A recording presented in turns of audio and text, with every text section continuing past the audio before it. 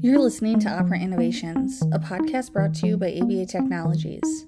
This month on Thought Leaders, we are speaking with Dr. Nasiah Cirincione-Ulezi, and we're learning much more about her story, where she came from, and how she got to where she is today. So without further ado, Dr. Nasiah Cirincione-Ulezi. All right, so today I'm very, very excited because this is an individual I've been wanting, and my students actually have been wanting to hear their story for a while now. And so today we are talking with Dr. Nasiah Cirincione-Ulezi. So welcome, and thank you so much for talking with me today. Oh my goodness. Thank you, Shauna Costello. I appreciate you, and I greatly appreciate the honor of being to sit with you and the opportunity to share my story with you and listeners. And Nasiah can probably attest to this, but I've been bugging you for a while now. Like, Nasiah, come on. So yes, thank you. And I'll jump right in. I'll ask the first question. Who are you and how Oh my did you get goodness. to where you are today? I feel like you Oh, blew up in the field, yeah. and I'm so intrigued. I know little bits, but Mhm. I'm very Mm. intrigued to hear your story. Oh my goodness. Well, I want to share it. I want to share it. And my hope is in my sharing, many humans will see themselves. So you shared with me, Shauna, that people start this segment after being asked this question, they start at different places. So I'm going to start from my beginning, my very, very beginning, because I think it'll give listeners a lot of context and more understanding of how I got to be here in 2023. So, for people who have heard me at other times, I share that my family is from the deep South, right? There's the South, and then there is the deep South. So my family hails from mother's side, Hollandale, Mississippi, and father's side, Suggsville, Alabama. Okay. And I'm not giving the major metro cities around those areas because those towns are steeped in tradition and culture, and there is real lived experience and context behind those little small, deep South Southern towns. So my parents, when they grew up, it was the deep rural South. That's another contextual variable. And Jim Crow South, right? For those of you who don't know what Jim Crow is, that was the segregated South, where things were divided racially into white and black. So I grew up under the rearing of people who lived through that experience. And in the in the late 60s, early 70s, my family, my parents were a part of what we call the Great Migration to the North. And that's when Black people left the South, the Jim Crow South, to come up north, primarily for jobs and opportunity. They came to places like Detroit, right? Chicago, Pittsburgh, places that had plenty of jobs. So my family came, certainly my family from the South is dispersed in all those areas. But my grandparents and parents drove that route to come and landed in Illinois. and took advantage of the plentiful jobs. Much of my family coming from the South got jobs at Caterpillar Tractor Company. And that's where my father worked for 46 years. And so he retired. So anyway, with that said, their reason for coming again was more opportunity. And it was certainly what I would tact as a struggle, right? To come from the deep rural South into a totally different culture.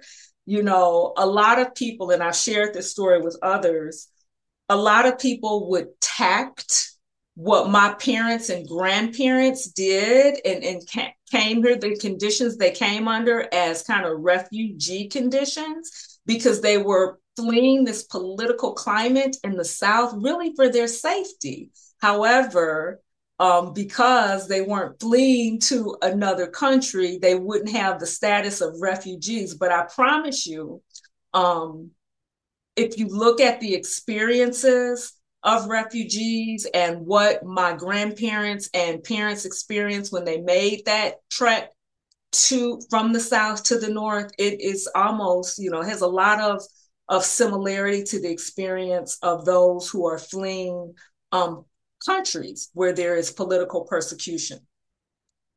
So I was a product of, I call, very brave and courageous people who decided they wanted more for themselves and more for, me and my siblings. So I was reared in Illinois, and I lived in a town, or I grew up in a town about 25 miles southwest of Chicago, called Joliet. I grew up in the east side of Joliet, Illinois. And I want to share a little bit about the neighborhood that I grew up in. Colloquially, some might call it the hood, right? It was not primarily, it was an all Black community, high poverty, at that time, very high crime. And that was my neighborhood. That is where I grew up. I went as a young child to a local public school. And because of so many things that happened to me growing up in this community as a child, I showed up in the school with a lot of learning differences, a lot of deficits in my education. I don't think I mentioned my parents had me when they were very, very young. They were teenagers. And as a result, most of my rearing came by way of my grandparents.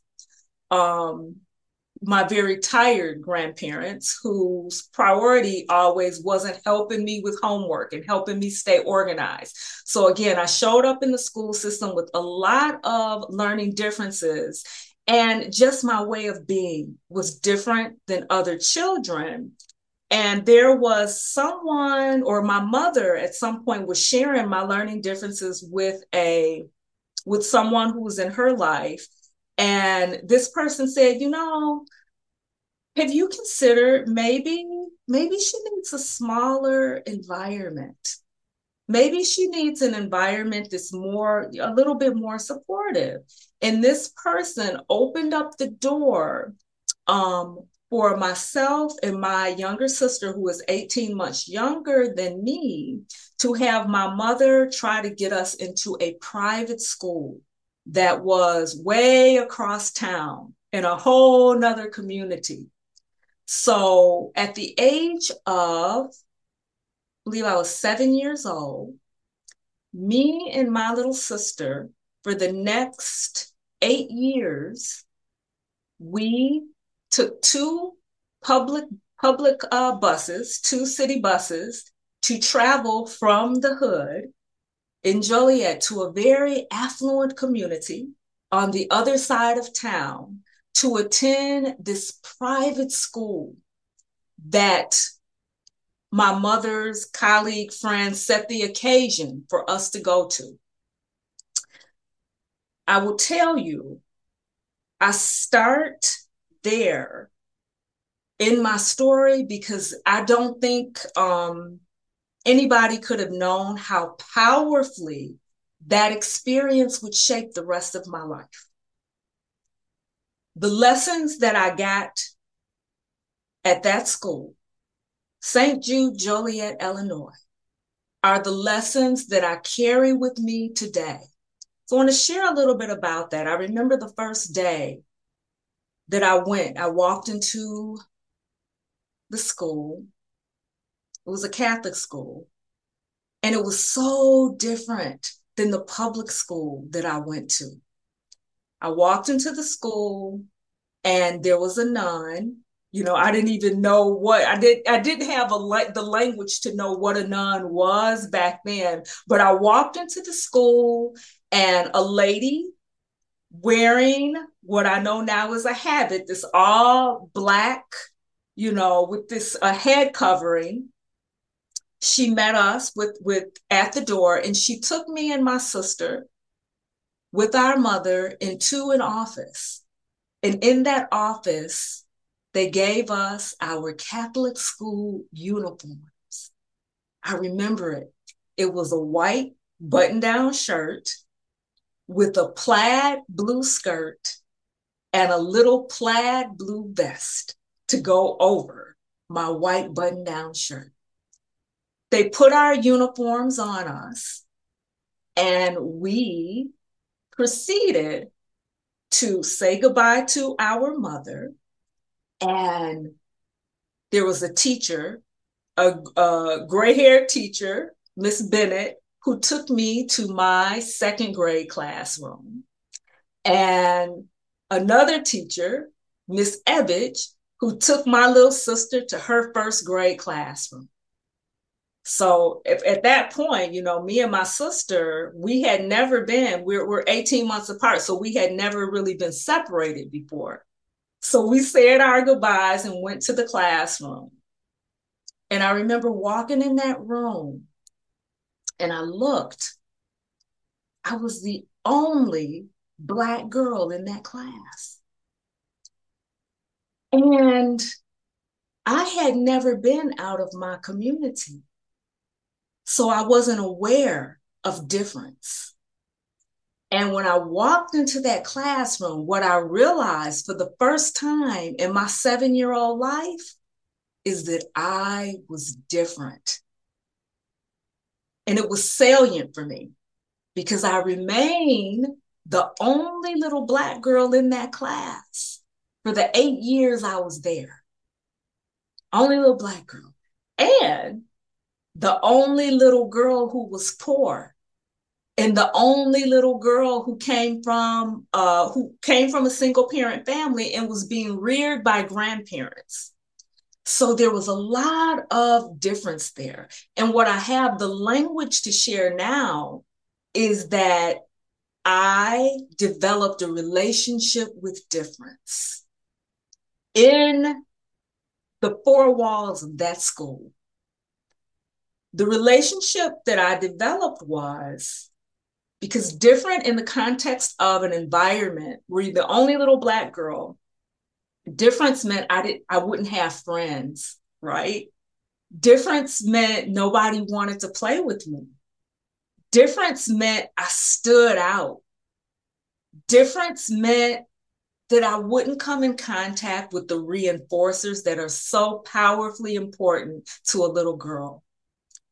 So I started to learn to assimilate, to adapt, to code switch so I could fit in. Again, who were my language models? My language models primarily were people from the deep rural South who didn't have any formal education. None. My grandfather made it to the 3rd grade. My grandmother, I believe, made it to the 8th grade. So I spoke, very differently than my peers in this Catholic school. And over the years, what I learned how to do through a series of successive approximations through, punishment and reinforcement, I learned to speak the English of my peers, standard American English. And what I learned was if I learned that well, I'd come into contact with reinforcers, right? I wasn't so different, right? And as I moved through the walls of that school, again, now I have the language to share it. What else did I find?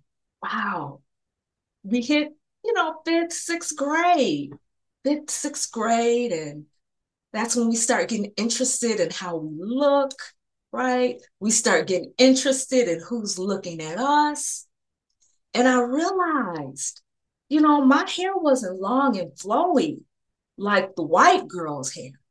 What did I have my little pigtails in? That just didn't look as pretty. So what did I do? I started straightening my hair, right?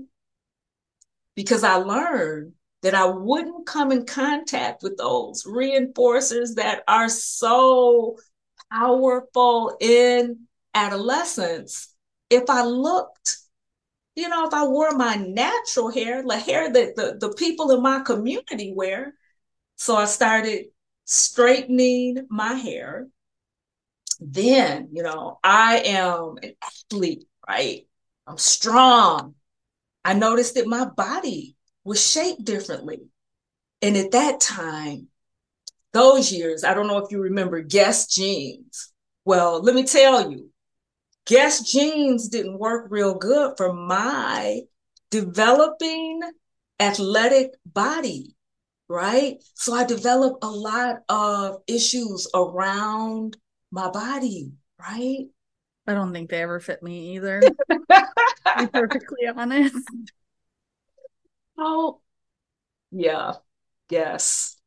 So in those years, I ended up graduating from eighth grade as the president of my class.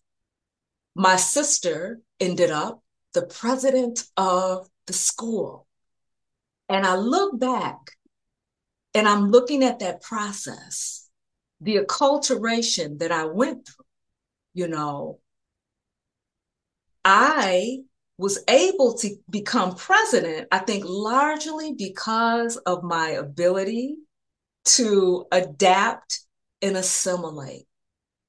So as a teenager, I took that lesson and I kept it for many, many years, all through high school. So let's go back and reflect on what those lessons were. I was gonna say, I was like, when you started saying you're going to a private school, I'm like, I think this just tells about my learning history. I'm like, oh no. I was like, which way is this gonna? I was like, where's this going? And I definitely think, going back to this, I don't want to make private school wrong, and I don't want to make Catholic private school wrong. This is what I'm going to say. If you are a parent, and particularly if you have a parent of a child who is different, like I was, I say, be a powerful advocate. I think what happened with my sister and I, we were in this school with the parents there had a lot of power, right? They had an extreme amount of power. We were different. And my parents and my grandparents didn't even know how to advocate. And there was no one there to look at that power dynamic to make advocacy even accessible. So for the years that we were there, me and my sister were alone, right? So and the environments that your parents and your grandparents came from. Yes. My in-laws are from Alabama. Okay. You have some context. Yes. So, and from very rural Kentucky as well. Yeah. And I don't know how they ended up, which is I'm very thankful for. But they, your parents and your grandparents also were never in positions. You don't speak up. No. You don't open your mouth. No. And the sentiment while me and my sister were at the school was be grateful. Be grateful. Keep your nose in your book. Don't stand out, just be grateful. So those are lessons that I learned, powerful lessons. So I took those into my teen and early adult years. What was the lesson? You got to look a certain way, right? That started, your hair has to be a certain way. You have to put that, that professional face on, right? Today, I know that is a very, very damaging way of being in the world. What were the lessons? Don't speak up, switch. You have to speak a certain way, look a certain way. And I stayed in that mindset because it was normal for me. And it's normal for many of us, but I stayed there for a good majority of my adult life, right? And the thing is, when you live life like that, right, you live it following these very kind of few from the framework of these very fused thoughts and ideas. Shauna, it is exhausting. It's exhausting. So I found myself, really to the point where, I knew I needed something different. I didn't know what that was. You know, After high school, I went on to the University of Iowa. And from there, I stayed there for 2 years, and then I moved on to the University of Illinois, where I pursued a degree in political science, right? My hope back then was I wanted to attend law school and really change the world, right? Because of my own upbringing, I really wanted to become a child advocacy attorney. And I went, uh, into a master's program for education right after my bachelor's degree in preparation for going to law school to become a child advocacy attorney. So I ended up getting my special ed degree, master's in special ed from the University of Illinois. And I started working with children with special needs. And I loved it. What I found in that experience was my own voice, right? Because I started seeing myself in these children. And I'm like, oh my goodness. And where I didn't receive that advocacy, I found that because I was so empathic and sensitive, I became a strong and powerful advocate for them. So the desire to go to law school diminished. I'm like, I will be just fine as a special education teacher, right? So one year, I had by this point been teaching for a few years in Chicago public schools. And one year there was an opening for a teacher of young learners with autism. And I didn't know what this thing called autism was, right? Like, what is this? What's autism? And this is going back 25 plus years ago. But it was in Chicago public schools. And I ended up taking this position. And there was a methodology being taught at the time. It was called teach and structured teaching. And the pyramid model of education, that was Dr. Andy Bondi and Lori Frost's group. So I was trained to support these amazing learners. So let me tell you about my first week in this school with these children with autism.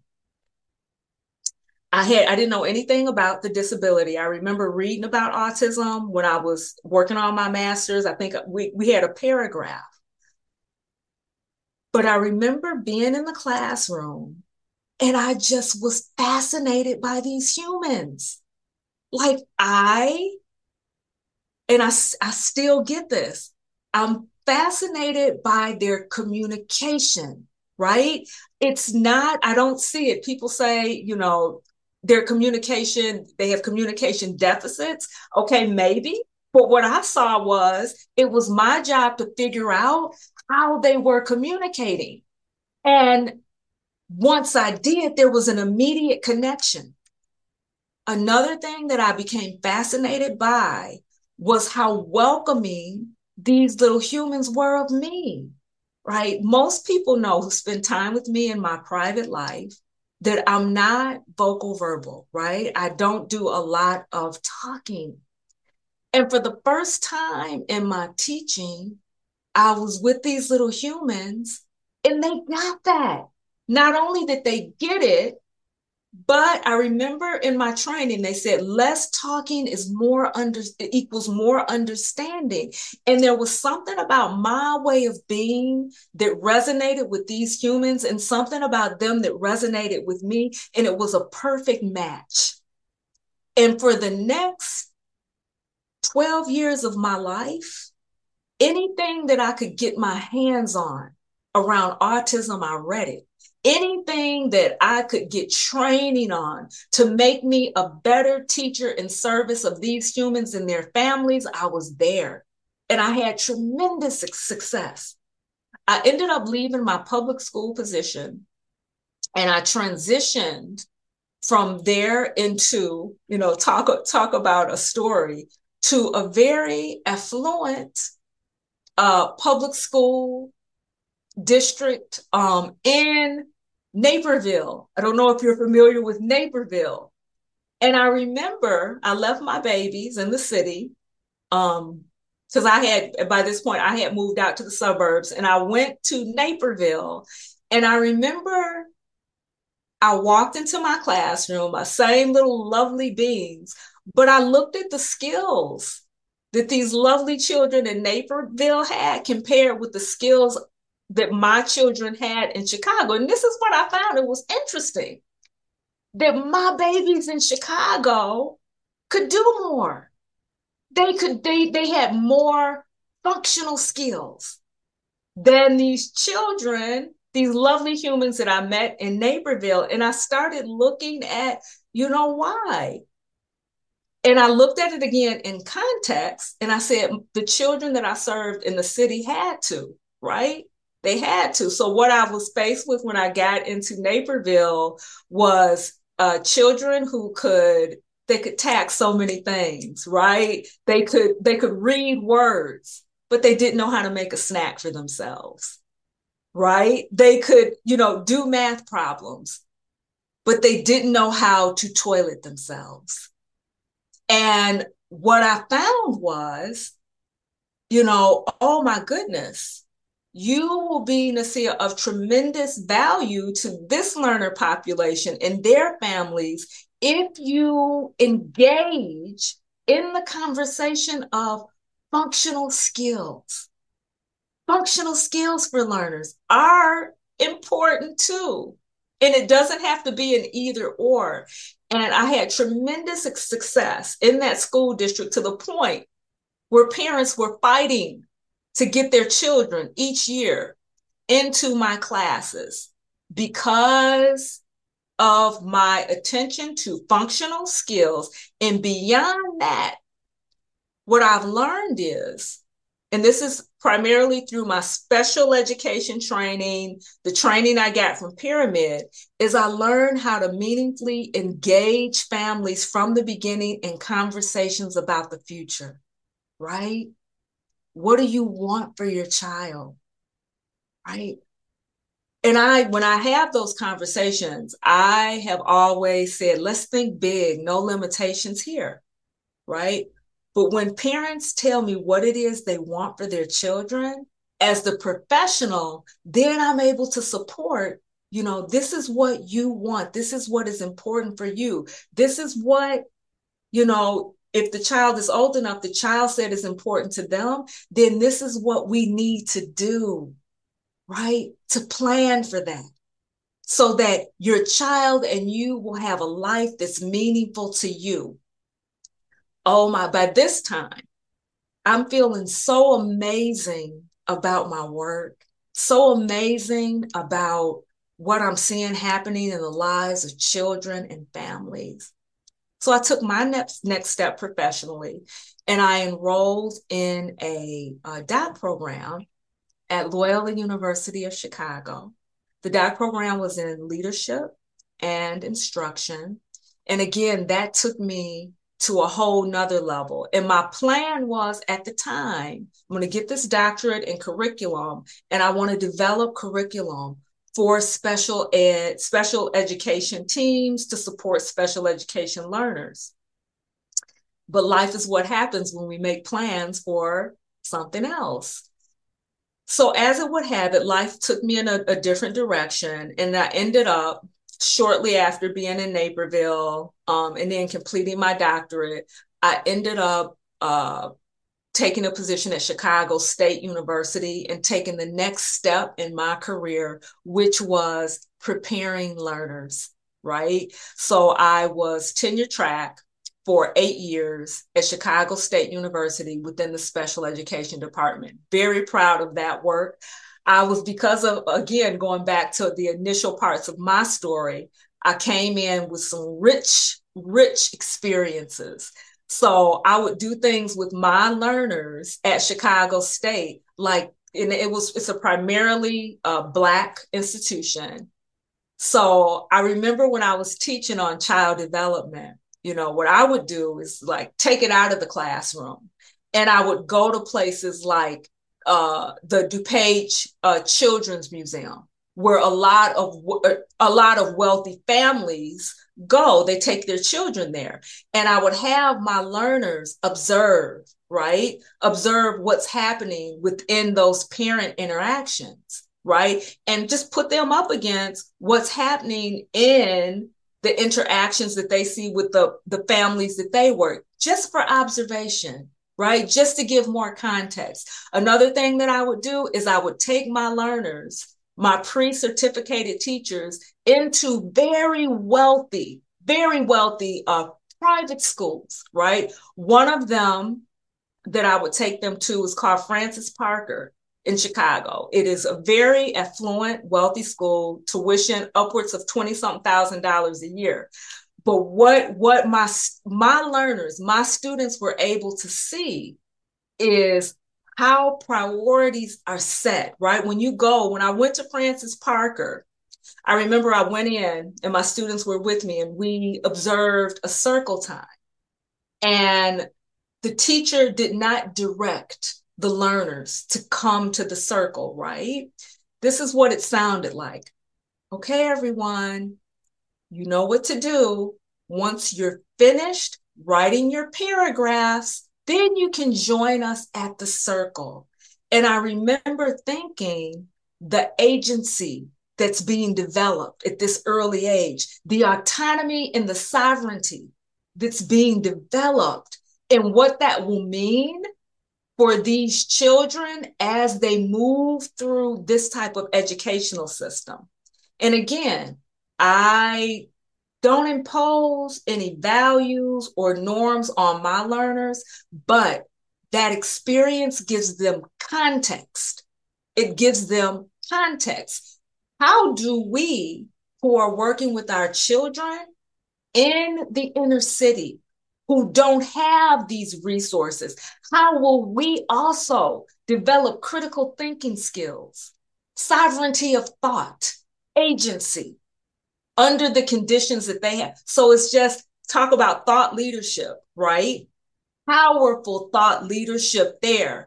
And I ended up having one of my students, she ended up, after that experience, having her own daughter attend Francis Parker School, and it changed their lives just because of what the contingencies it brought her daughter into contact with. So fast forward beyond that, I left Chicago State and I started doing work with the public school system. I ended up in local school districts developing their autism programs, and I did that for a number of years. And what I found was many people, by this time, this BCBA credential was in place. And I started getting direct reports. the first thing they would ask, now I'm almost over 20 years in, I'm developing programs, I have a lot of experience, but the first thing that they would ask is, oh, well, Nasiah, you're my supervisor. Do you have a BCBA? It became an issue. So in my 40s, having that question over and over again drove me back into the classroom. And what I did was I took the courses to get my BCBA credential. Not so much like I valued the credential, but what I really value is being valued for what I contribute. And I knew that if I didn't have this, then the people who were coming out of these BCBA programs wouldn't truly hear me. So I went back, I got the credential, and I will tell you what happened is when I got the credential, people did start to pay attention to me, which is one of the things I want to change, right? It shouldn't take me having the BCBA for people to recognize that I have something powerful to say. But that's where we were.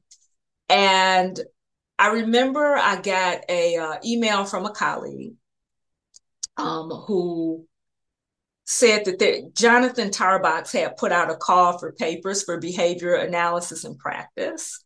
And it was interesting. The way he put it out, it really called me to it. He said, you don't have to have a PhD, you don't have to be white, you don't have to be a man. I have it somewhere. And it spoke to me. I said, well, you know what? I'm gonna write something. So I got in contact with Jonathan Tarbox. And he asked me for some ideas, and I have a list, I'm going to find it, of some amazing ideas, right? And on that list of ideas, one of them was barriers to Black women in leadership and ABA. And he said, Nasiah, these are all good, but I will tell you this one I can't live without, right? I'm like, oh, okay. So before you know it, I put some things in writing and went through the whole editorial process. And that was an opening, right? It was just me sharing authentically, getting to the point in my life where, you know what, Nasiah, you can be you. You can be you and share and come into come into contact with whatever consequence there is, and you will be fine. That's what that article was. It ended up running, I think it was December 2020, as a lead article in behavior analysis and practice. But really what it did was it raised awareness, right? That there are some barriers to leadership, and that as a Black woman, Black women are coming into contact with these barriers to leadership in our field. And one of the things that I'm most proud of, I really am, and I continue to do this work. I said a couple things in that article. I talked about the need for us to start populating our programs with reflection, reflective practice. And I will tell you, Shauna, it's happening. Right? At the institution that I'm currently at, it's happening. And I've been able to disseminate that message over and over. And I see reflection really slowly, but consistently taking root within our field. So we are developing a sound practice of reflective practice in the field. And I also talked about the need for demographic information to be shared, right? We are scientists, and that's data that we need to pay attention to. And shortly after that, the BCBA really got on top of demographic data and what that meant for our field. So in the last 3 years, Shauna, with the opening being writing that article, people have kind of caught wind of me and my message, and I've been able to powerfully share some of my experiences and really make a difference in my own work, in the work of those I come into contact with, and in the field. And I will tell you, we are not done yet. There's still more work to be done. I continue to grow. I continue to evolve and make a difference. in the lives of the people I'm committed to supporting, practitioners, consumers, all of us. And that's my story. Well, yeah, I think I met you for the first time. It had to be around 2020. I think it was. Because it was when Linda and Tyra brought you on to an episode of The Lift. Okay. I think it was 2020. That Time maybe 2020. Time has flown by. I don't know what, but time. yeah. I don't know what years are anymore. I don't know. 2020, 2021. It was somewhere right in there. And I was just there to facilitate the recording. But I'm sitting, and I typically in those sessions I keep my camera off because I don't want to like distract anybody. I just want to let Linda and Tyra and whoever they have on that day do their thing. Yep. There if they need anything. But I'm sitting there and listening. I'm just like, how have I never heard? How have I never heard of you before? And so from there, I've just been bugging Nasiah for the last 2-3 years now. Yeah. But I'm very grateful for it. And I'm grateful that you continue to stay in conversation and in community with me, Shauna Costello. I really am. Well, and I know that you're doing some pretty intriguing things right now too. Yeah. I don't know if you want to talk about any of those or if you can share any of those, but I've heard of some things that. Oh, what have you heard? What have you heard, Shauna? I don't know about this program that you're helping start. Yeah. So let me share this. For the past 3 years now, I have been working in the space of, it started off as equity, diversity, and inclusion work around that value. And it is with a colleague of mine, Scott Herbst. We served on the board of a professional organization together. And as an outcome of that service, we got in community and conversation around what can we do to really further people's understanding, awareness around equity, diversity, and inclusion. So we started a company. Initially, it was called Pivot to Inclusion, and we primarily work with ABA organizations, but we are moving out of that space into more different industries. So after a couple years of doing the work, I said, you know what, we are absolutely doing work around equity, diversity, and inclusion. However, the work that we're doing is bigger. It is bigger. It is broader, right? Equity, diversity, and inclusion is part of, I believe, a larger commitment towards human dignity and transformation. And when we limited, and I felt like that as we grew, I'm like, no, we're more than EDI. What we're doing encompasses equity, diversity, and inclusion, but it's more. So we renamed ourselves. We are no longer Pivot to Inclusion. We call ourselves Inquiry Inc. Inquiry Inc. And really, it's towards our commitment to continue the questioning. There's a real danger in showing up in the world knowing, right? Because when we know and we're so sure, we stop engaging in the inquiry. And that's what our work does. We train on communication. We train on reflection and really how to get people in communication so that they have, and I'll say this, the component skills needed to move more fully towards their values and take action towards their value of equity, diversity, and inclusion. So many of us value equity and inclusion, but don't have the skills in place to get us there. So my work with Scott Herbst and our company, Inquiry Inc., has been, I'll have to say that some of the most powerful work in my life.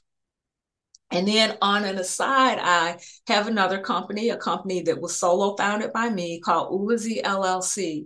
And I launched my first cohort of individuals for a webinar called Know Thyself, right? And we go through self as context, process, and content. And really, through that webinar, it's a 4-week webinar, gain the capacity to look at ourselves compassionately, non-judgmentally, so we can more fully connect with others in our environment. And again, ultimately live a life that's meaningful and purposeful to us.